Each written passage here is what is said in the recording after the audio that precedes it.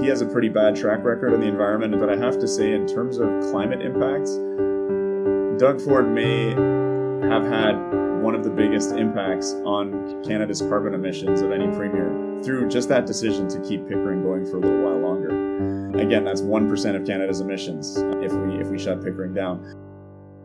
The Rational View is a weekly series hosted by me, Dr. Alan Scott, providing a rational, evidence-based perspective on important societal issues. Hello and welcome to another episode of The Rational View. I'm your host, Dr. Al Scott. On this episode, I'm going to revisit an issue that I've spent a lot of time on because I think it's probably the most important issue of our time, and that's the transition of our entire economy from a fossil fuel basis to a low carbon basis. And as anyone who's followed my podcast knows, I believe that the safest and cheapest way to do this is through dispatchable, safe, clean, green nuclear energy. And to do this, we need to use all the tools at our disposal.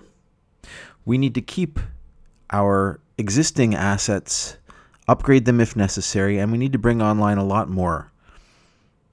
And we also need to tax the fossil fuels and remove them and replace them in a safe and efficient way. And to discuss this, you'll probably be happy to know that I'm bringing back a guest that I've chatted with before. And this guest is very active in the field of nuclear advocacy. And I think you'll enjoy this episode. I know I enjoyed chatting with him last time.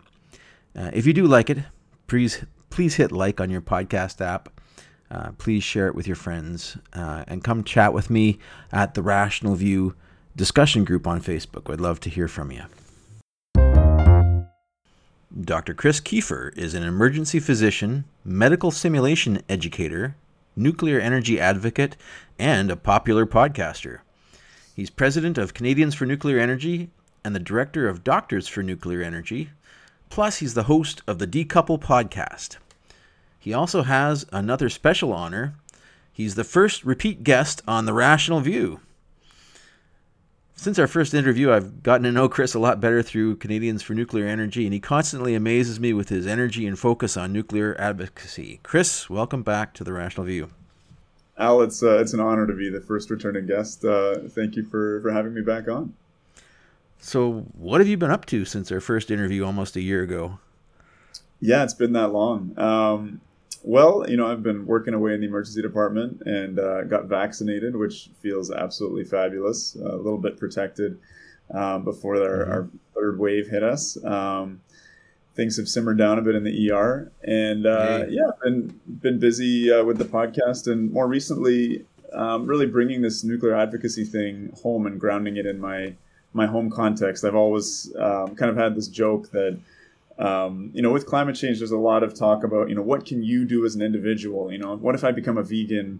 What if I ride my bike more often? What if I get an electric car? And I've always applied that triage ethic that I think we talked about in the first episode of, Yes. How can I marshal the limited resources I have to make the biggest difference? And I've always thought that saving a nuclear power plant probably has the largest carbon impact. And indeed, we've run the calculations on it. If we're able to save Pickering and refurbish it, I'll be able to keep 10 million tons of CO2 out of the air. So that's kind of what's been motivating me recently. And wow, 10 got million. an exciting campaign to tell you about if you want to hear about it. Yeah, I mean, definitely love to hear about your campaign. Do you want to tell me what it is? What are we doing?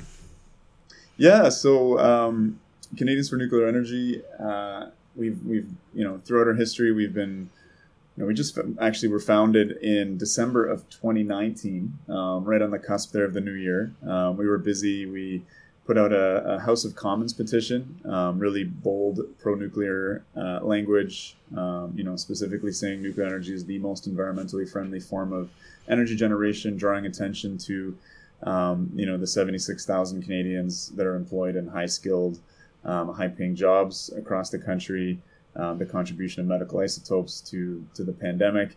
We actually got it read on the floor of the House of Commons by Julie Zarowicz, one of local Liberal MP of mine. So we've done some kind of exciting things. But yeah, the most recent action that we've taken is a campaign called Tax the Gas. And this Okay. has to do with, what I feel is really a big scandal of our time, a big climate scandal of our time, which is that, even with Ontario's reluctant move towards carbon tax legislation, through our large emitters program, we will be exempting our only real carbon emitting form of energy generation on the grid, aka natural gas, will be exempting 90% of their emissions from actually being carbon taxed. So let me get this straight. 90% of natural gas power is not going to be subject to the carbon tax through a program called the Big Emitters Program. It's an emissions. I'm learning about some of the technical language here. That does Emissions sound performance scandalous. standards. Yeah, it is. It really is. It's very interesting because, really this is the result of the Ontario government, rejecting the premise of a carbon tax. Those of your listeners who live in Ontario will probably remember the stickers, the decals that Doug Ford forced us to put on our gas pumps. Rejecting the carbon tax, but reluctantly, through a Supreme Court challenge, the federal mandate of imposing carbon taxes on provincial governments was accepted. The federal government actually is equally responsible because they've put in what's called a backstop, essentially. So certain guidelines to how aggressive the tax has to be, and so they've set this margin of 300 grams of CO2 per kilowatt hour as the point at which any emissions above that will be taxed. And what's Ontario's average emissions right now? Like the Ontario It's Power Grid, what do we typically something, emit? it bounces around a little bit, but it's something around 45 grams of CO2 per kilowatt hour. So, Ontario is a world leader in terms of a clean energy grid. It was something that I did not know about prior to this advocacy. And really, it's one of the reasons that I became so motivated to be engaged in this, is that, we are a province with some hydro resources, but around the world, the successful decarbonizations of large economies has all been on the backbone of either hydro or hydro with nuclear. So learning that Ontario was a climate leader and that we had an example to share not only across the country but with the world was motivating. And we did a great thing in the early 2000s, which was to mandate that coal be removed from the grid. We were able to do that because we had some CANDU units that were mothballed, and we were able to bring them back online, and forever kick coal off the grid. And so now our only sort of source of emissions is gas generation. And a carbon tax is supposed to be this market-friendly way to incentivize good behavior. And, if you're only taxing 10% of the emissions, our argument at Canadians for Nuclear Energy is that this is not enough. Wow. Okay, there's a lot to unpack there. So Ontario's average emissions is on the order of 40 grams per kilowatt hour of CO2. Yeah. And this tax doesn't kick in until you get to 300 grams. So, almost 10 times our average before you're going to see any carbon tax on the big emitters on the power system. Exactly. So yeah. you and me are going to be paying carbon tax on our gasoline, but the big utilities that are burning fossil fuels to make electricity aren't taxed until they're only 10% of their emissions are going to be taxed. Exactly. And this is all occurring in the context of Ontarians losing one of our key pieces of low carbon infrastructure, which is the Pickering nuclear generating station. And again, for someone who didn't know a lot about nuclear up until a couple of years ago, Ontario has the largest operating nuclear plant in the world right now up at Bruce Power, and we have two other very large stations putting enormous amounts of carbon-free electricity onto the grid. We in the early 2000s, we had to make a decision, and one of those was to refurbish Pickering, to swap out old components and get the reactors operating, and they had a projected lifespan into the 2060s with refurbishment. But for a variety of reasons, we chose instead to embark on something called the Green Energy Act, which was really an effort to try and replicate the German Energiewende, the energy turnaround, and focused on basically incentivizing private investors to build renewables with very, very lucrative locked in 20-year contracts that have really contributed to very, very high electricity prices here in Ontario, which of course are a regressive economic factor in terms of the poor people in this province. So basically, we have an energy crisis scheduled for 2024. The Pickering nuclear reactor is scheduled to be shut down in 2024, and Pickering has what? Can you give us a background on Pickering's capacity? What is it? Just to set the stage for this change. Sure. So it's really interesting. Pickering was built in the first section of it. So there's two big sides to it. There's 8 reactors there, 6 of which are currently operational. It was built instead of a 4-gigawatt coal plant. And it's just astounding to think about that. Like if a 4-gigawatt coal plant had been built just on the outskirts of the Greater Toronto area, the amount of pollution it would have created, the amount of lives that would have been cut down prematurely, as a physician, the toll in terms of respiratory conditions, cardiovascular, it's horrific to think about. So, instead of doing that, we built a very large nuclear station called Pickering. And yeah, so it delivers 3,100 megawatts.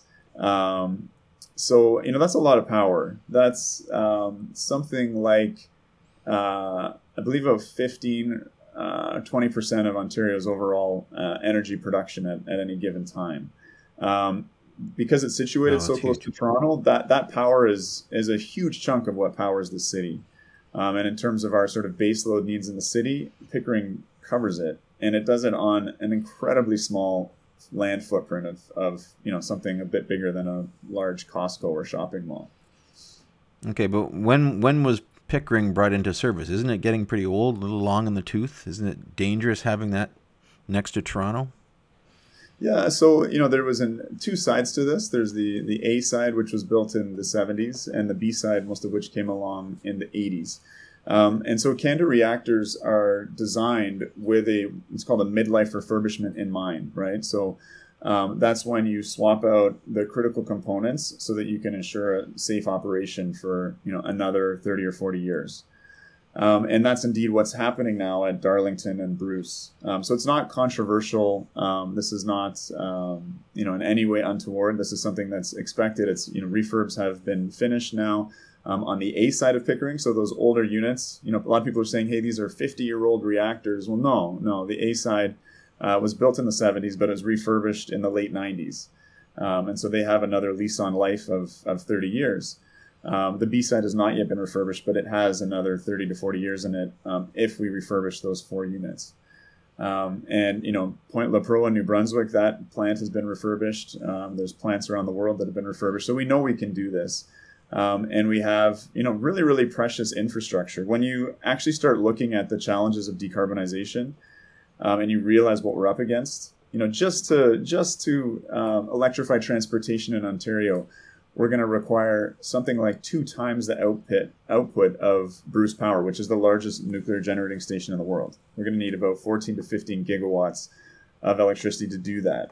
And we need that electricity to be reliable. We need to be, performing at nighttime when people are charging their vehicles. So there's a lot that needs to be done, and we really need to think about our nuclear plants as key pieces of infrastructure, as clean energy cathedrals, as they've been called by some of my colleagues in the U.S. Indeed. Now, I'm agreeing with you, but I'm going to play a little bit of devil's advocate here, because obviously there are a lot of people that think that we shouldn't refurbish Pickering. What happens? Why is it being shut down? For example, why is it not being refurbished? Is there something particular about Pickering? It's very old. Maybe it's more difficult to refurbish than these other reactors that have been successfully refurbished. So Yeah, I mean, there was an application put into the Canadian Nuclear Safety Commission. It was approved. There was an environmental assessment done as well. So the wheels were in motion for refurbishment. It was really a political decision. And When as I was this said, decision made? this was in the late two. It's almost hard talking about that first decade of the 2000s, but the application was put in the first decade of the 2000s. And the decision not to go ahead was actually, I believe, just in 2019, the final decision not to do a refurb. In the meantime, like I said, we spent tens of billions of dollars on these lucrative wind and solar contracts, which, unfortunately, if you add wind and solar to an ultra low carbon grid, it's not cost effective whatsoever in terms of bringing down emissions, and particularly when you're adding on sources like wind that produce, dramatically out of time with demand. So those investments really paid off very, very little in terms of carbon intensity. And we chose to invest in that direction rather than in a refurbishment of Pickering. Yes, it is a smaller plant with smaller units in it. It's going to be trickier to refurbish than some of the larger plants, so there's an economic argument there. But in terms of what we know how to do well here in Canada, we know can do intimately, right? We've done a number of refurbishments, so we know how to do that well. Through studying nuclear throughout the world, and particularly in the West in the last 20 years, where a lot of projects have gone overpriced and over time. We need to stick with what I think are the safest bets, the things we're most equipped to deal with, the supply chains that we have in place, the workforce that is experienced. And those folks are, in terms of what's actively happening in the Canadian nuclear industry, there's talk about SMRs and things like that coming down the road, but we know how to refurbish. Our supply chains are there. And so for me, a refurbishment of Pickering represents the lowest risk opportunity for Canadians to preserve this vital piece of infrastructure. Just one cool stat, if we let Pickering go offline, replace it with gas, 10 million tons of CO2 are added to our emissions. That's going to increase Canada's overall emissions by 1% for the whole country. We're supposed to get 30% lower than 2005 emissions according to our Paris Agreement. So this is a big move in the wrong direction. This is again, a vital piece of infrastructure that's, again, absolutely vital to meeting our Paris commitments. But our wind resources are being underutilized. What if, we shut down Pickering and renewables will take up the slack? Is that something that might happen? So we have a wind fleet in Ontario that's close to 5,000 megawatts. That sounds great. It's got a capacity that's larger than Pickering's. The thing is, Pickering is online producing power at least 90% of the time. In Darlington, a neighboring plant, one of their reactors set the world record for the longest run of a thermal plant. Now, that wind capacity, unfortunately, it is very erratic. Some days it performs and you'll get almost all of it producing at once. But when we critically need it during heat waves, you might notice when it gets really hot and muggy here in Ontario, the wind is still, you wish there was a gust of breeze just to blow some of that sweat off you. But wind just doesn't show up, right? Or in the winter, in our deep cold spells, it's often quite still. So it's not a valuable resource for us in that regard. And so in no way can make up for the loss of Pickering. It's just you can't swap out an apple for an orange here. Okay, well, how about another option? I've heard Ontario Clean Air Alliance talking about Quebec Hydro. Maybe if we run a new line to Quebec, we'll just use Quebec Hydro to fill in, and that's a very green, clean energy source. Ontario has a lot of hydro. Quebec has the most hydro of anywhere in the world, I think. Why don't we use their hydro?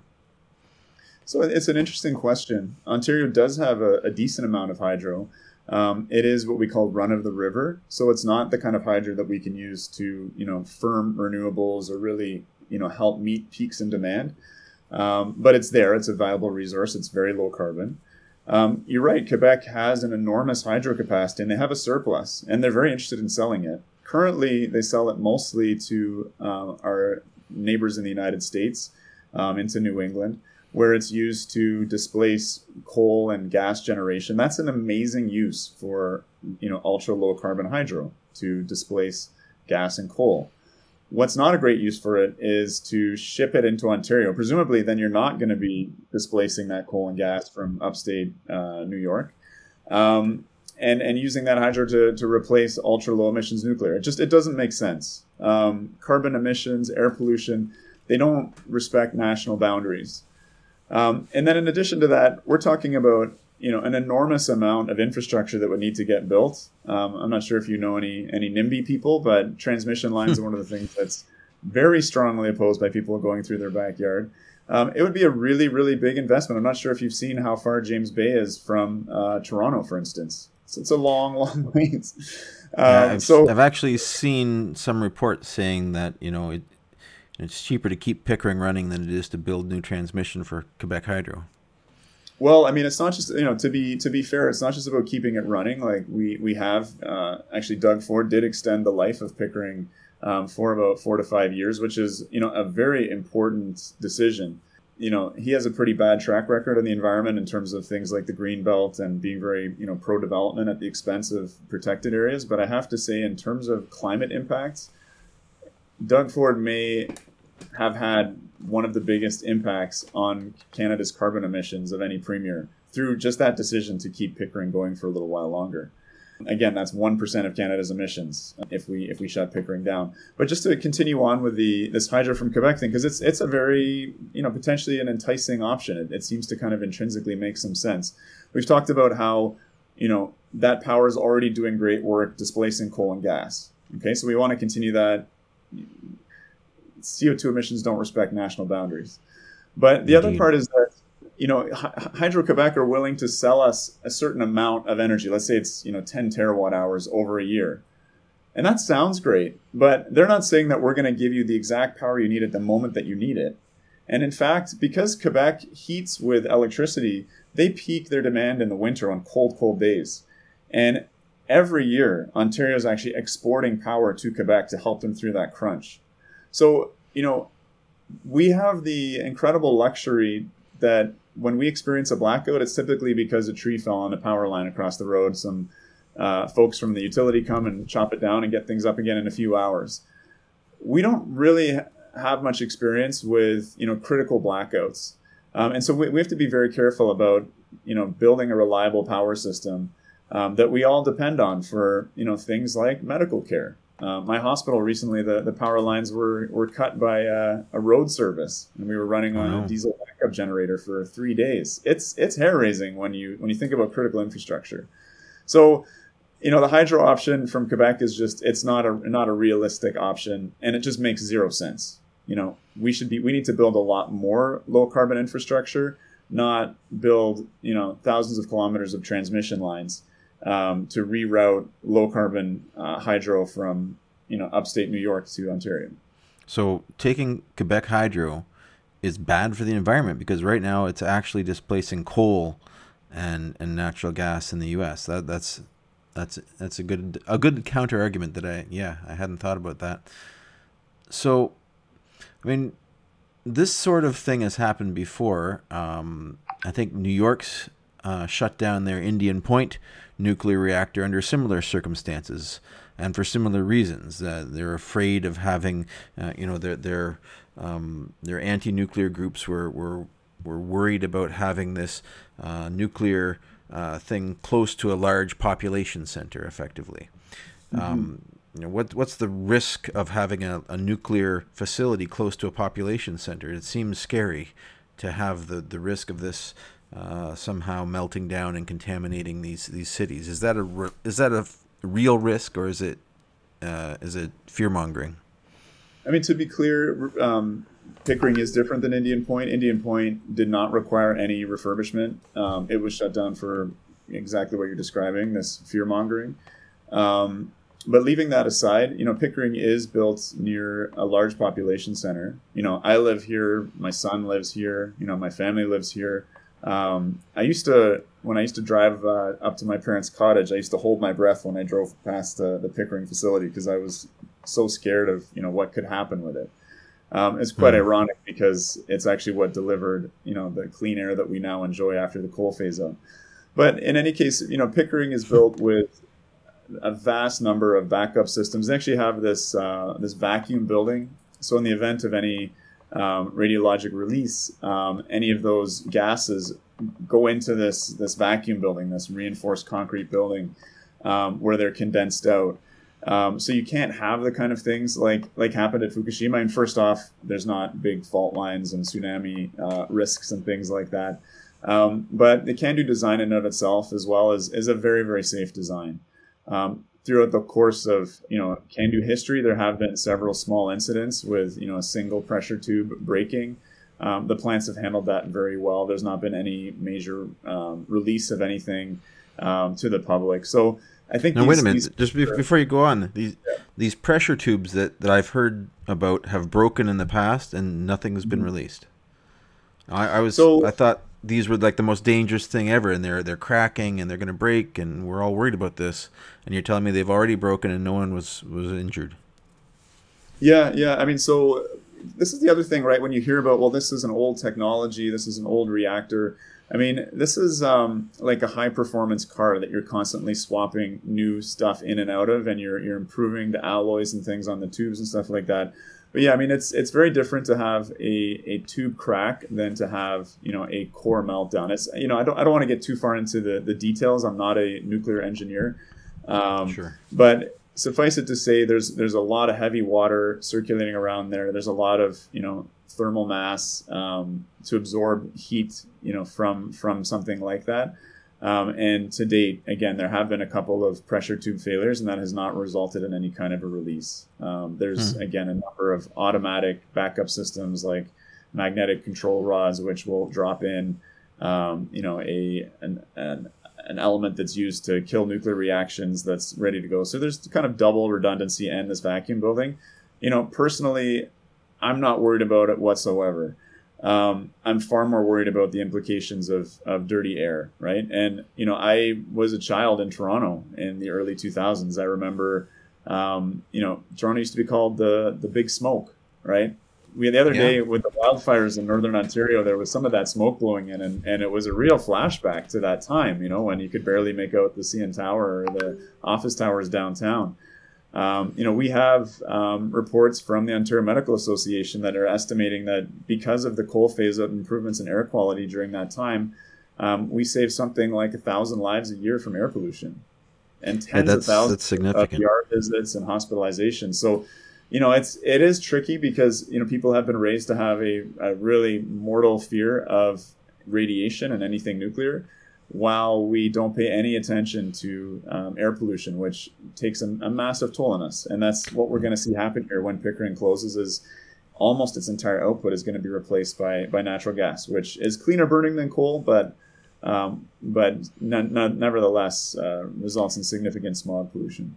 It's a huge double standard. If you look at the research on health effects of burning fossil fuels and particulate matter in the air and all of these things, just the direct pollution-related deaths are clearly far and away more dangerous than any of the radiation that's released from nuclear plants, even in the worst accidents. Yeah.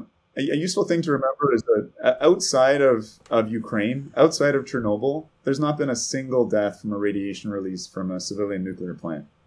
Fukushima has not resulted in a single radiation-induced death. 3 Mile Island, neither, right? So, yes, there's this really key term, hazard versus a risk. Any form of highly dense energy poses a hazard. Natural gas pipelines blow up. Coal plants pollute the air. Those are hazards and risks. Nuclear has a hazard associated with it, but it's been exceptionally well managed. And we have to think about things not in terms of absolute risk, but relative risk. And nuclear, it's got a proven track record, and its impacts are unambiguously positive for public health as a result of displacing air polluting fossil fuels. Indeed. There's a figure I've seen looking at, plotting the PM 2.5, which is like the 2.5 micron particle concentration from burning fossil fuels, and you can map it, and all cities are measuring this as a pollutant, and they have a daily update. And basically, if you measure any of this, you're killing more people than radiation in Chernobyl or Fukushima together. if you measure any of this stuff, and all cities are reporting on this, if we had a level playing field in terms of fear mongering, all of these cities would be evacuated as soon as you measure any of this. You would No, evacuate the city yeah, because yeah, there's a known health risk that kills people. yeah, for Uh, sure, for sure. the It's double it's standard a is it's a it's staggering. a real it's a tough uphill battle, and I was a radiophobe. Like I've been there both because of my childhood, because of being the son of parents that fought against nuclear weapons testing, and as a Hmm. physician, where Hmm. we are very much a part of that linear no threshold hypothesis worldview, where we're trying to minimize radiation doses as much as possible because of a real exaggerated fear of what we might do with our medical diagnostics. But in the last couple of years, I've had the opportunity to, like you, through our podcast, to interview some real world experts, and it's really changed my point of view. So I'm not trying to poo-poo and say that there's no hazards and no risks involved with nuclear power, but in terms of the relative risks, particularly, concretely with air pollution, but particularly in the context of runaway climate change, I mean, this is turning into a crisis or turning into an emergency. It's a bit in slow motion, but we had 500 deaths from heat stress in BC this year, for God's sake. So we Hmm. all need to do our part. We all need to pull, and we need to manage hazards and risks and apply those to the challenges that we face. And so for Okay. me, the calculus is 100% for doing everything we can to preserve this critical clean energy infrastructure. The next thing that opponents are going to bring up is the cost. Nuclear is seen as the most expensive option. Uh, Now, I've looked at this, and I'm not certain that I agree with that. In fact, I'm pretty certain I don't agree with that. Um, how much is it going to cost if we decide, can Ontario afford to refurbish Pickering? How much does it cost to fix this? Now that is a very good question because increased energy and electricity prices are very regressive, right? A rich and a poor household tend to spend about the same amount on energy because the rich household might be a bigger house, but they've got more efficient appliances, better insulation, etc.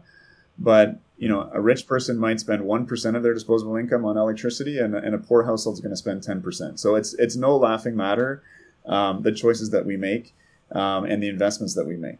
So first, I really want to address the seriousness of that. And already Ontario has some of the highest electricity prices in Canada, and our government actually devotes in the order of $6 billion a year to subsidize the ratepayer. It is, I think, the fifth biggest budget item in the provincial government. It's ahead of long-term care, for God's sakes, right? So this is a major expenditure. So cost is very important. I was mentioning before the lucrative contracts for wind and solar projects that Ontario signed and that we're stuck with. 20-year contracts promising prices that are 2, 3, 4, 5 times more than the market clearing price for electricity. So those have been a major stressor. But yes, nuclear is it has a cost associated with it. It's a major infrastructure project, and I think people being skeptical of nuclear in the West, in particular, have every right to be. Nuclear, we know nuclear can be done cheaply, and it is actually the fastest way to add low carbon power to a grid. We've seen that in France and Sweden, and Korea, Japan, China now. These are countries with a bit of a different context, though. Countries that did this either before we sort of eviscerated the idea of government being involved in large infrastructure and funding it and coordinating it. In the case of France and Sweden, these are different times, and we've seen in the UK and in the US, nuclear projects have gone tragically over cost and over budget. So that's something that we as nuclear advocates really need to be aware of. That's again why I'm saying that refurbishment, I think, is our safest option. We have to be a bit humble and a bit conservative in our aspirations. As an industry in Canada, what we have expertise in at this point is in refurbishment of CANDUs. There are plans to build new nuclear. I absolutely support that. But I think that the plans are to build small modular reactors, which will have 1/10 the output of Pickering.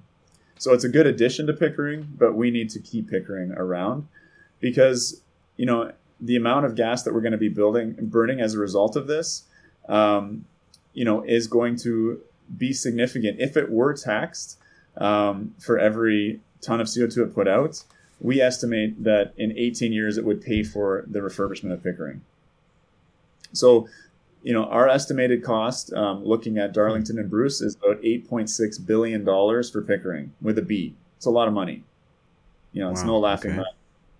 But That is in significant. terms of providing another 30 or 40 years of ultra reliable, always on, 4 or 5 gram CO2 per kilowatt hour electricity, we think it's worth it, and it's an important investment to make. To put that into perspective, so that's 8.6 billion for 3,100 megawatts of capacity, and for 30 or 40 years. The wind in It's a little Ontario more, is something like, it's a little more complicated than that because there's this A side and B side issue, right? So okay, the okay. A units have another 10, 15 years in them, right? If we shut Pickering down now, we're going to shut those units down that still have another 10 or 15 years in them, a full 1,000 megawatts, because it's too costly to operate just that one part of the plant. So if we do shut the plant down in 2024, that A side is not going to run. We're going to lose 1,000 megawatts. It's perfectly good. Could go another 10 or 15 years. We're talking about just refurbishing the B side. So that's 2,000 megawatts. So it's about 4 billion per gigawatt. Okay. Okay, that's good to know. And so contrasting that with, say, the wind fleet, we have something like 5,400 megawatts, I think, of capacity, nameplate capacity, but with a availability of about 33%, something like Oh, that. that's generous. That's generous. Yeah. Yeah, so that fleet, in terms of the Green Energy Act, I don't have the numbers right in front of me, but we have spent tens of billions of dollars on the Green Energy Act, on that wind and solar build out. So we made a choice, like I said, in the early 2000s, which direction to go. We decided to go with this German example. It's debatable. I mean, in Germany, this huge investment in wind and solar has lowered emissions. Not significantly, but it has lowered it. And that's because it's in the context of a coal-powered grid.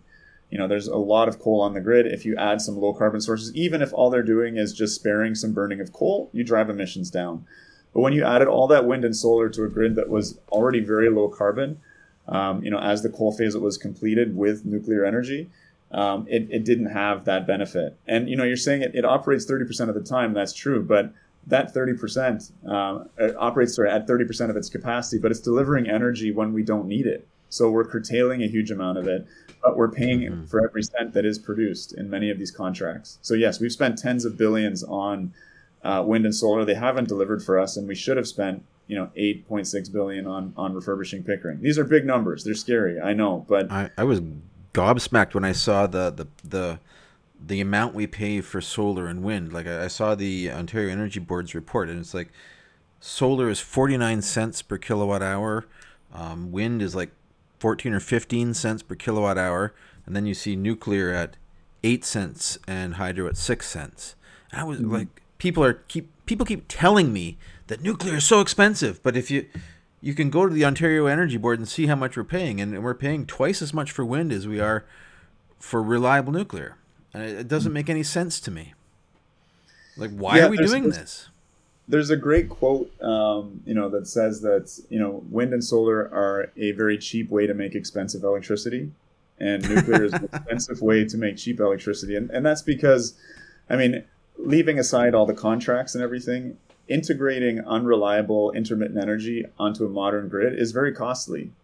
And those costs are not paid by the investors, starting up the wind and solar farms generally. Those are socialized onto the ratepayer in a regressive way. And so, when you look at feed-in tariffs around the world, I had Edgardo Sepulveda, he's a regulatory economist on my program, and we were looking at a study which showed that I think it was in 25 of 26 jurisdictions, the result of feed-in tariffs to incent the use of wind and solar had resulted in regressive prices. It's essentially, the poor, rich people were incentivized; they got extra money, loans, higher rates to put wind and solar, particularly solar panels, on their roofs, and poor people fitted the bill, and it had a regressive economic impact. So there's a lot to this story in terms of affordability and cost.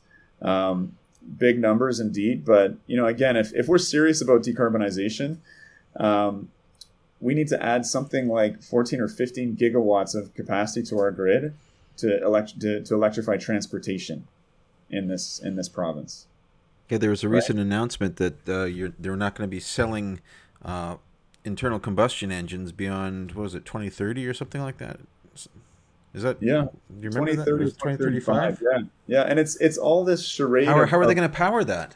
That's Well, they electricity, right? don't. That's more electricity. Absolutely, absolutely. So, I mean, politicians, it's a cheap way to get votes to make these commitments and promises, but to actually make the difficult decisions and decide on the investments and to have the bold vision to get those done and choose the right technologies, they're missing in action. So, Ontario does have, we're not short on generation on our grid. We haven't got to this yet, but we have an enormous amount of gas fired infrastructure lying around that sits very idle, operating less than 10% of the year, which is a very good thing. And, but when we do shut down Pickering, those capacity factors, the amount of time that gas is online, are going to jump to something like 30 or 40% of the time. They're going to be providing baseload, right? Not just the peaking that they do now, but baseload power. And that's going to eliminate, we've estimated that's going to eliminate 50% of the emissions reduction that we achieved from the coal phase out. So this is a huge step backwards. Now we're going to lose 50% of the emissions reduction from the coal phase out if Pickering is shut down. And replaced due to burning of natural gas. Yeah, which the independent electricity systems operator is saying that we will. Now, does that include the additional greenhouse gas footprint of the methane leaks from the fracking gas and delivery? No, it does not. And the carbon tax itself, in terms of looking at life cycle emissions, the tax is occurring at what's measured at the stack, not the overall life cycle, which would include things like that leak rate you're referring to, which is a major contributor to climate change because, methane released into the atmosphere, at least over a 20-year period, has something like 80 times the warming potential of CO2. Yeah, if you look at it, I think the Environmental Defense Fund did a study of a bunch of gas delivery, mining and delivery systems and found something like on average 3% of the methane was leaked to the atmosphere. And if that's really the case, if it's that bad, then that makes natural gas effectively the same as coal in terms of its 100-year greenhouse footprint. And worse in a 20-year time span because methane, comes out of the atmosphere quicker than CO2. There's actually worse issue. Than coal. Yeah. I mean, there's conflicting studies on it, but certainly has the potential to be, for sure, if we're not careful with fugitive emissions, as they're called. Speaking of the gas, I mean, this is another really important side of this story. So most of the gas that will be burned in Ontario's gas plants is sourced in the U.S. and is fracked, right? It's, natural gas prices do bounce around, but with the fracking revolution, it's relatively cheap. We don't know what will happen over the next, 20, 30 years for the lifetime of these gas plants. If we applied a carbon tax just on the gas that will be burnt to replace Pickering, there would be $500 million a year in carbon tax revenue. Okay. Wow. So gas plants are interesting because, it takes about 30 or 40 workers to run a, 1 gigawatt gas plant. So they're almost workerless pieces of infrastructure. Okay. Wow. Okay. So the fuel is the expense, building it is the expense, right? With nuclear, it's an entirely different story.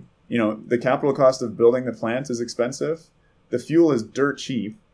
But you have some expense in terms of paying the workers, right? So Pickering actually employs about 3,000 people.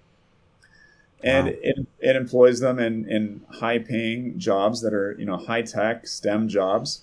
It does an enormous amount to raise the standard of living of the community. So 7,600 full-time equivalent jobs will be lost when Pickering shuts down, according to the Ontario Chamber of Commerce.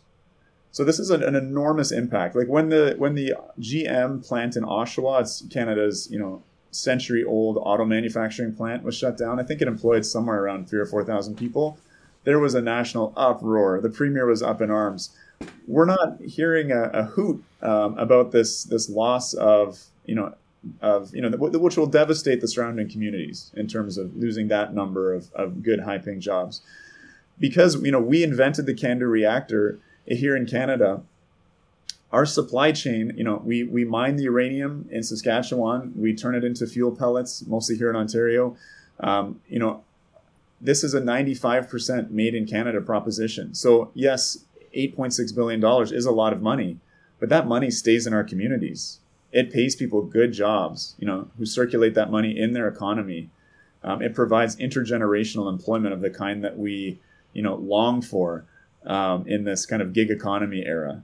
And it produces ultra low carbon electricity. So it's a win for the climate. It's a win for clean air. It's a win for a green recovery, for good jobs. It's a win for medicine in terms of the medical isotopes that are produced at these facilities, which enable modern healthcare. So it's not without cost, but I think if you set up your Excel spreadsheet, you're going to find that the benefits. This is the most beneficial investment that we can make.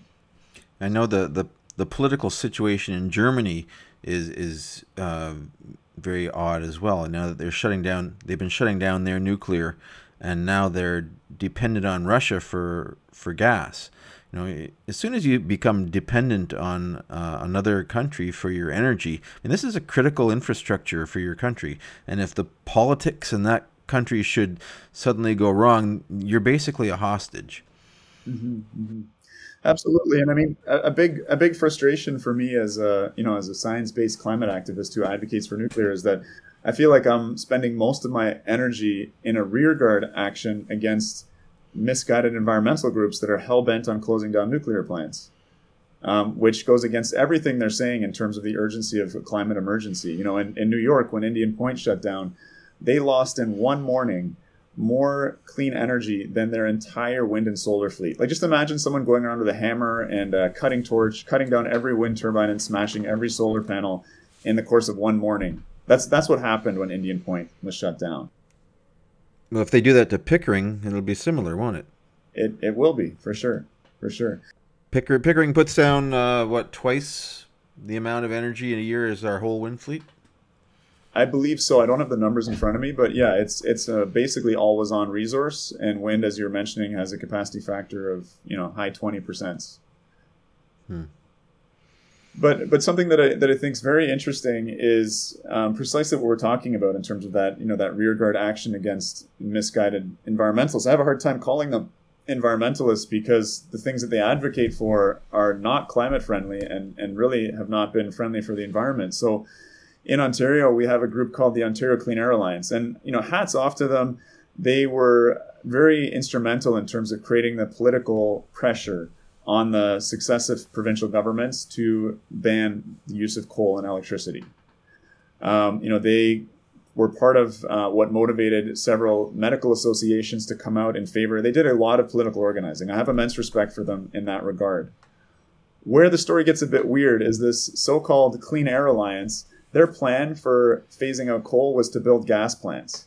So as late as 2009, this organization was taking money from Union Gas and Enbridge Gas. And there's a bit of a conflict of interest here for a Clean Air Alliance swapping out coal for gas, right? My first encounter with them was their anti-nuclearism as well, and I thought it was a joke organization. It's a Clean Air Alliance trying to shut down nuclear? They were very upset that Ontario's coal generation was replaced by nuclear, which produces absolutely zero air pollution, rather than gas. And there's actually a really interesting anecdote, again, happened around 2009. You probably remember this gas plant controversy where the Liberal government at the time was building gas plants in a number of suburban neighborhoods and politically important suburban neighborhoods. And so, halfway through constructing a gas plant, they decided for electoral reasons to cancel the project. And so hundreds of millions, if not billions of dollars were lost in that fiasco. And indeed, I think one of the premier's advisors spent 35 days in jail, and it may be why Dalton McGuinty was, left as the leader of the Liberal Party. But in any case, at that time, there was a group in, I believe it was in Oakville, who were protesting the construction of one of these gas plants about 500 meters from their housing. And the chairman of the Ontario Clean Air Alliance, Mr. Jack Gibbons, went to one of their organizing meetings and poo-pooed them. I say he gaslit them because he told them, hey, you know what? The smokestacks are really tall, and it's very important that we build our energy infrastructure near where the demand is. Okay, so it has to be in your backyard. Don't worry. I'm with the Clean Air Alliance. These smokestacks will keep the smog out of your neighborhood. And so the hypocrisy of that position, both in terms of the obvious problems with being a Clean Air Alliance and advocating for smog-producing natural gas, but also in terms of this idea that we need to build our energy infrastructure near where we consume it because that's environmentally friendly. We don't need to build thousands of kilometers of transmission lines. Now their position has completely flipped. They want to build those transmission lines, bring power in from Quebec, rather than it going to replacing coal and gas in upstate New York. So it's a very bizarre organization, and really they're the Ontario Anti-Nuclear Alliance. They really exist for that purpose. But interestingly, in the last year or so, they've I think tried to build off that legacy of the coal phase out by calling for a gas phase out, which is a very interesting campaign. And again, they're very masterful in terms of political organizing. They've been to a whole number of municipalities around the province. They've got motions put forward at these municipal government hearings, and it's actually forced our independent electricity systems operator to model and consider, well, can we do a gas phase out? What would it look like? And the really funny thing is that the Ontario Clean Air Alliance have been just constant critics and fearmongers around Pickering, and have been fighting to get it shut down, over and over throughout the years. And when it shuts down, again, we're going to be burning gas to replace its output. 10 million tons of CO2 as a result. So this is a highly contradictory organization, and one that's, I think, really morally bankrupt. And given its track record, taking money from the fossil fuel industry, gaslighting residents concerned about air quality, saying that you need to have a gas plant in your backyard, and fighting tooth and nail to shut down Ontario's nuclear fleet, which again produces zero particulate air, any air pollution at all. It's a morally bankrupt position. It's a hypocritical position. You get a lot of these organizations that people, they name them opposite of what they are, to try to fool people. Yeah, and I thought that's what this was, and maybe it really is. It's good clickbait, I think, right? I think the thing that I've learned most, though, from going from being a pro-nuclear advocate in general to like an actual campaign with real-world impacts, such as losing Pickering, such as taxing the gas, is it's made everything much more concrete for me, and it's really pointed again to the challenge and the monumental scale of this energy transition that we're supposedly embarking on. The kind of political will, the marshalling of resources, if we really want to do this, even in a rich country or rich province like Ontario that's already miles ahead, it's enormous. So what drives me crazy is when you have people from the environmental movement who say it's going to be easy. We just need the political will. We just need to build enough wind turbines and solar panels. We have all the technology that we need. This campaign in particular has shown me just how crazy that all is. Because, in addition to saving the climate, we need to keep our ventilators running in our hospitals and our water treatment plants running, and all of the sort of basic needs of a society, which rely on, abundant, affordable energy. Stable baseload. Yeah. And nuclear does give us that way out of this, what's been called the Gordian knot. Mm-hmm. So you've been helping to organize a Stand Up for Nuclear event, I believe, putting your money where your mouth is, I guess. Can you tell everybody a little bit about this upcoming event? Yes, it's I guess a little bit of money, but mostly sweat and tears. Last year I did pay for a few banners out of my pocket, and I spent a day painting signs with my family. But so this is a global event. Their events, I've lost track now of how many cities are involved. Last year it was over 50. I think this year it's over 80. And basically, the environmental case for nuclear energy is, it being framed in that light probably goes as far back as the 70s when the renowned tinkerer, scientist, inventor James Lovelock started talking positively about nuclear energy and its role in fighting climate change and in the environment. This is, again, the gentleman who came up with the Gaia hypothesis. The Earth is a kind of a living organism existing in a homeostasis between all of its elements. And, we've had a number of heterodox environmental thinkers throughout the years. Mark Linus would be an example, and others who have come up and created a space where we can start understanding and talking about the environmental case for nuclear energy. But up until recently, we haven't seen advocacy movements or grassroots organizing around it. And believe you me, I have a history in some labor organizing, fighting for refugee healthcare, working on issues of indigenous health, migrant health. I've always been on the politics side of things. I've never really been thinking about technology. And so the fact that I've become an activist who is so focused on a technology is a very strange thing for me. But that is the strangeness of our times. We're dealing with climate change and this question of energy transition. And so it becomes a very important thing to interrogate and understand the benefits and drawbacks of the tools at our disposal. And we need to choose the right ones. So in any case, a movement is now growing, a grassroots movement of folks all around the world who are gathering in public to engage with the public, to get to know each other, to get off of the kind of internet echo chambers, and to really try and start having a political impact and change minds. Because boy, do we have a long hill to get up. There's a lot of preconceptions and myths. I think there's probably no field that's, where there's more misconceptions and misunderstandings than that of nuclear energy. So it's, a Sisyphean task pushing the boulder up the hill. But the stand-up events have been really crucial, I think, to catalyzing this international movement. And so in 2019, we had a single event in Toronto. In 2020, we had an event in Victoria, BC, of all places.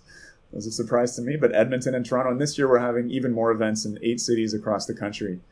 So, if you are a listener and you're in, basically get in touch with Al, get on the Rational View Facebook page, and you can find out how to participate in these events. But a great place to come out, even if you don't have your mind made up about nuclear, you're going to meet some people, you get to chat with them, pose your questions.